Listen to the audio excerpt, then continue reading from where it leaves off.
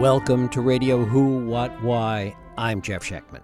Last week, when Putin singled out Americans he'd like to have sent to Russia for interrogation, a lot of attention was focused on former U.S. Ambassador Michael McFaul.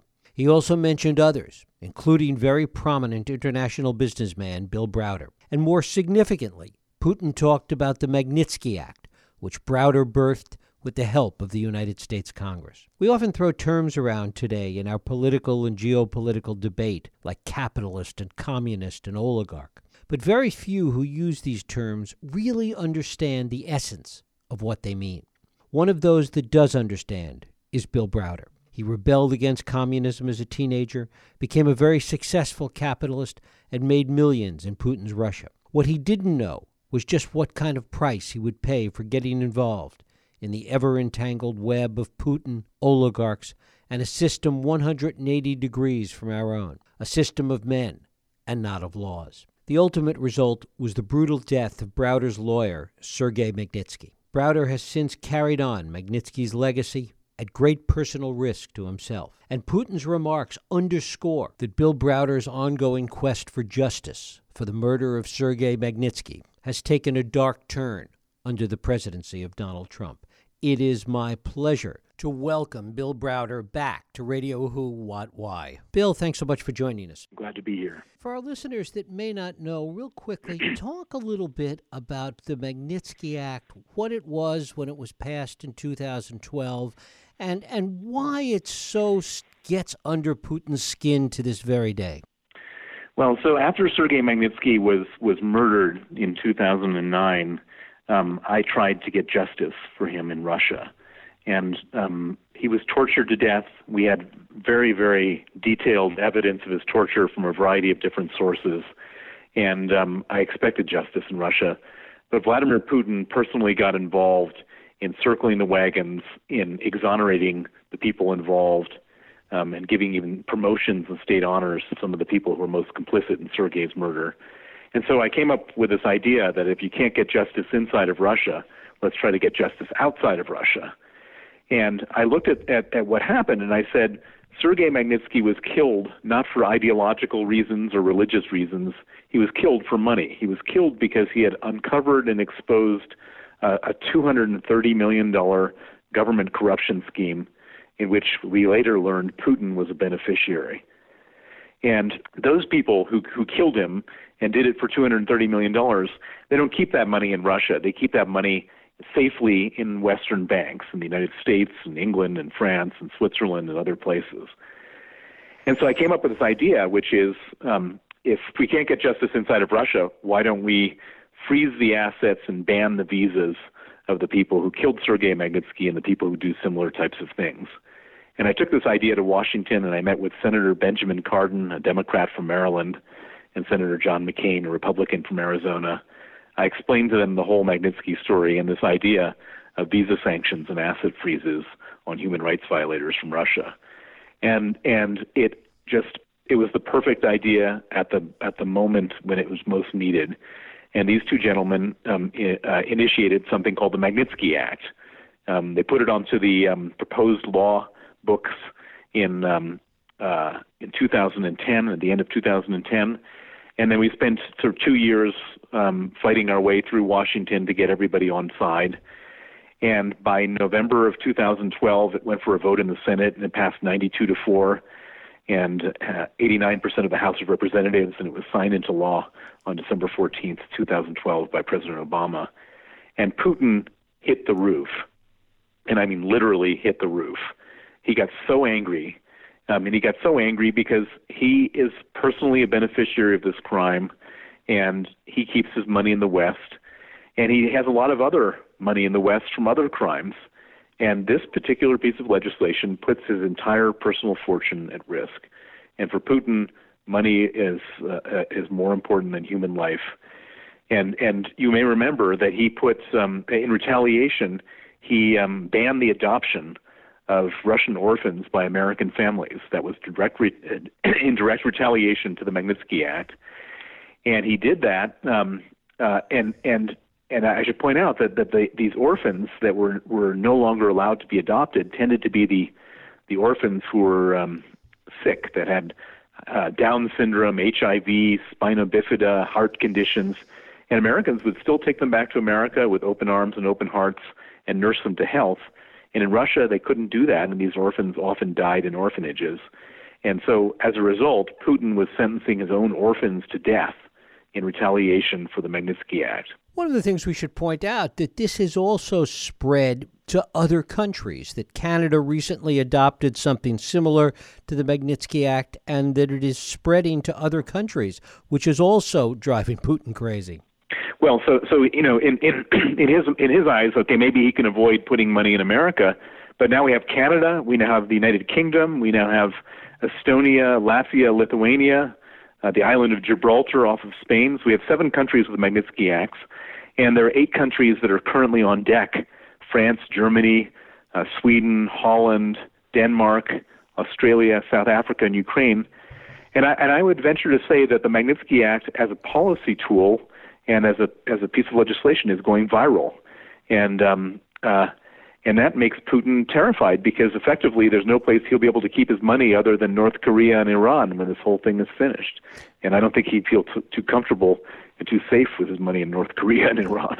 All of this, of course, has increased his vendetta against you as really the progenitor of this. Talk a little bit about your reaction when you heard about Putin's remarks at this press conference in Helsinki last week. Well, I should point out that after the Magnitsky Act was passed in 2012 was the first moment that Putin started to speak about me publicly, and to speak about me with great anger.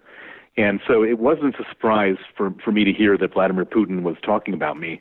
The surprise was that Donald Trump was actually listening to and describing his proposal of handing me over as some type of brilliant idea.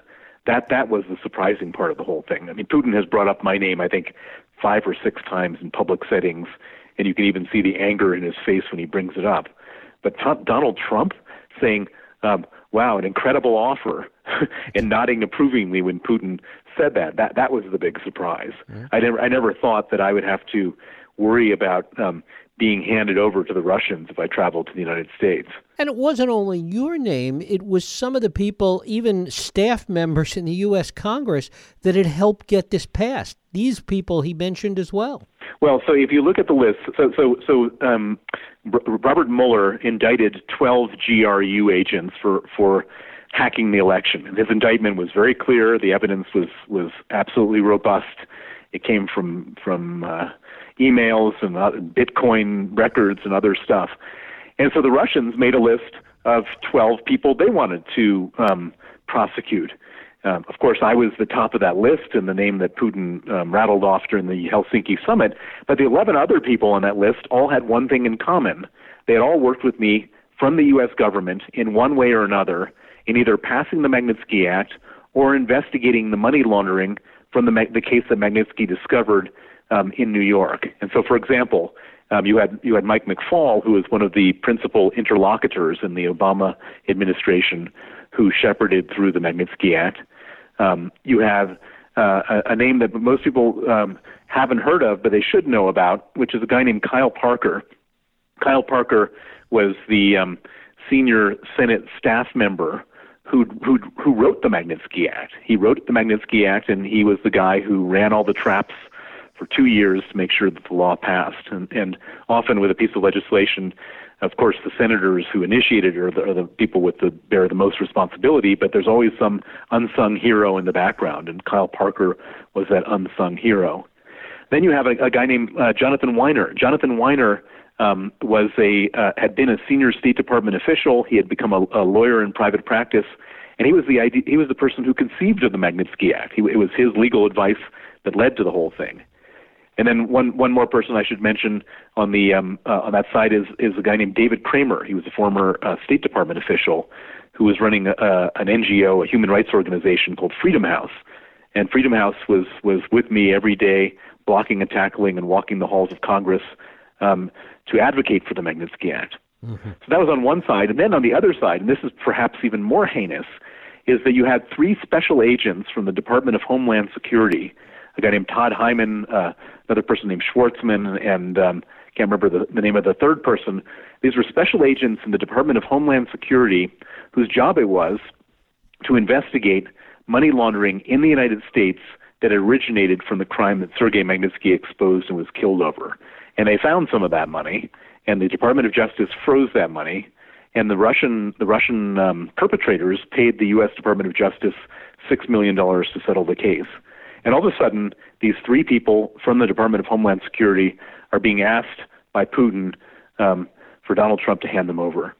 And so, I mean, I can't think of something more cynical than, I mean, Putin can ask for whatever he wants, but for Donald Trump to say that's an incredible offer to hand over these patriots, and these are all unsung heroes. These are all people who had been working in America for the U.S. government for no glory and for no money, in service to their country, to fight Russian organized crime and Russian murder and Russian money laundering, and to be handed over to the Russians is just beyond the pale.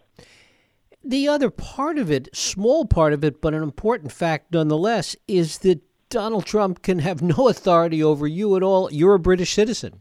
Yeah, well, I mean that's kind of the little absurd loophole in this whole thing, which is that I although my accent is American, I moved to London 29 years ago and became British, and I've been living there ever since. And so it's not as if that Putin can really even ask Donald Trump to hand me over. I mean, I spend 95% of my life in the UK, and so he actually Putin went to the wrong head of state. If he really wants me handed over, he should go to Theresa May. And I should point out that Putin did go to Theresa May and various other prime ministers in the UK before Theresa May. The Russian administration went 12 times with the same request to the British government, and both David Cameron's government and Theresa May's government didn't think it was an incredible offer at all. They rejected it within 5 seconds, the 12 different requests for either handing me over for extradition or mutual legal assistance or other things. And so, of course, I feel totally legally protected in the UK on the basis of that, and so that's why Trump's behavior, in contrast to that, was so shocking. The accusation that Putin made in Helsinki about you having given $400 million to Hillary Clinton's campaign, had you heard that before? And what was your reaction to it if you hadn't? Well, yes. I had heard something similar to that before, because this is the spin that the Russians have been putting out there for quite a while. If you remember, 2 years ago, there was a meeting at Trump Tower between a lawyer, a Putin crony lawyer, and Donald Trump Jr., Paul Manafort, and Jared Kushner, and they were pumping out this talking point then, and they continued to now. And I should point out that this $400 million is an absurdity. It's complete nonsense. I've not donated one single penny to Hillary Clinton's campaign or any other campaign for that matter. As I mentioned before, I'm a British citizen. I've been living in the UK for 29 years. I have no financial involvement, nor am I allowed to have a financial involvement in U.S. politics. And so for them to throw that out there, it's just the ultimate in just complete fabrication and fake news.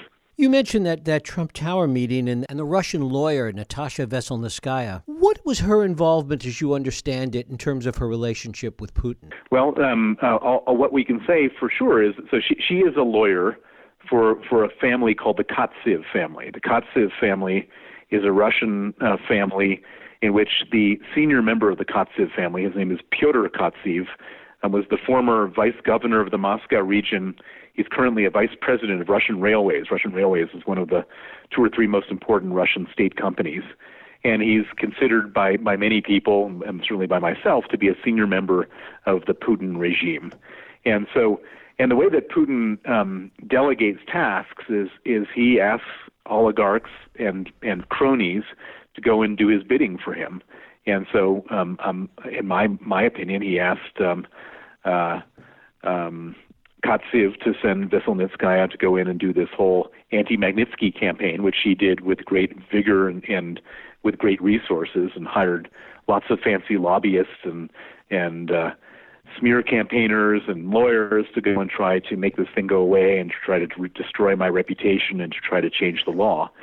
And thankfully, the facts were so clearly understood on the right side of this thing that nothing bad ever happened, but it wasn't for lack of trying on the side of the Russians.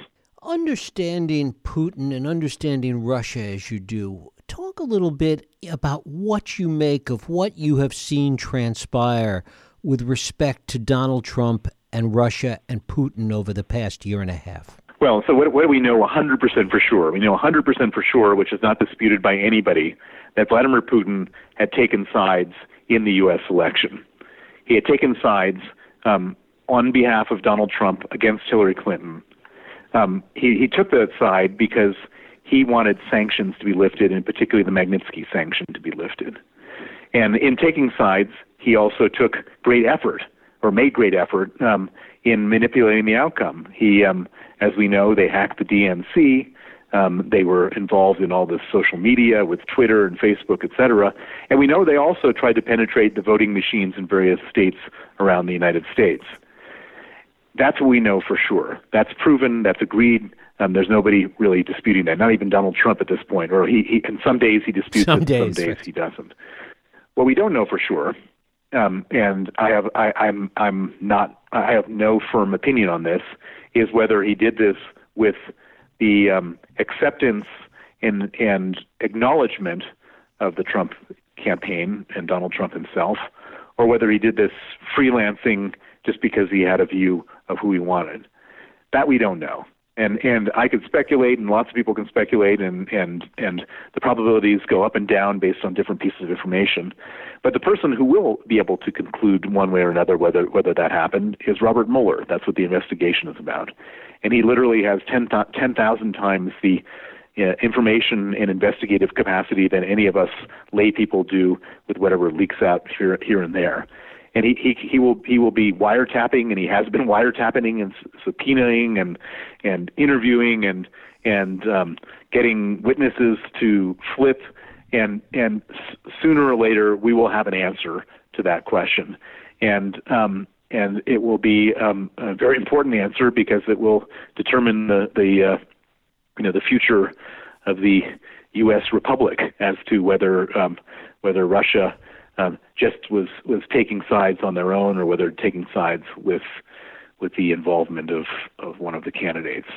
What impact has this Putin-Trump relationship had on you and your efforts to continue getting the Magnitsky Act put in place in other countries around the world? Well, first of all, I would say I should point out to everybody that the Magnitsky Act itself is not in danger no matter what Trump's actions are, because the Magnitsky Act was not a piece of legislation that was put in place by executive order by the stroke of the pen of the president. This was a piece of legislation that was put in place as an act of Congress, and Congress would have to vote in a majority way to repeal the Magnitsky Act. And I can say with great confidence that that's not going to happen. I know members of Congress, and there's no way that Republican, Democrat, anybody will ever repeal the Magnitsky Act. I should also point out that while Trump is making all these loving noises towards Vladimir Putin, his administration is not. His Secretary of State, Pompeo, his Secretary of Defense, Mattis, his Secretary of Treasury, Mnuchin, his National Security Advisor, John Bolton, none of these people have anything other than disdain for Vladimir Putin and his malicious activities towards the United States and the rest of the world. And they have been enforcing policies which are clearly and objectively anti-Putin. And so, for example, in April of this year, the Trump administration put 7 Russian oligarchs, some of the richest men in Russia, on the on the sanctions list. And on the sanctions list, those people are effectively financially devastated. And that's probably been the most single powerful move any government has taken at any point against Russia. In addition, the U.S. government has supplied offensive weapons to Ukraine, and even recently increased the military aid to Ukraine. And there was an absolutely devastating attack by the U.S. military in Syria against Russian mercenaries, where they effectively evaporated 300 mercenaries in one moment because they were going after U.S. allies. The U.S. has so far, and the Trump administration has so far taken a pretty tough stand on Russia. What's weird and totally inconsistent, and I would go so far as to argue schizophrenic, is this weird these words that Donald Trump and these words and now these visuals of Donald Trump somehow kowtowing to Putin personally, and that's extremely disturbing, and that's very upsetting. And if that does filter into policy, that could be really, really bad for the United States and the rest of the world. And as somebody that understands and knows Putin, talk a little bit about how you think he is dealing with this schizophrenia, that he seems to manipulate Trump and gets Trump to say these things on the one hand, as we saw in Helsinki last week, and yet the policy, as you articulated, is very different. How is Putin responding to this, or how will he respond to it, do you think?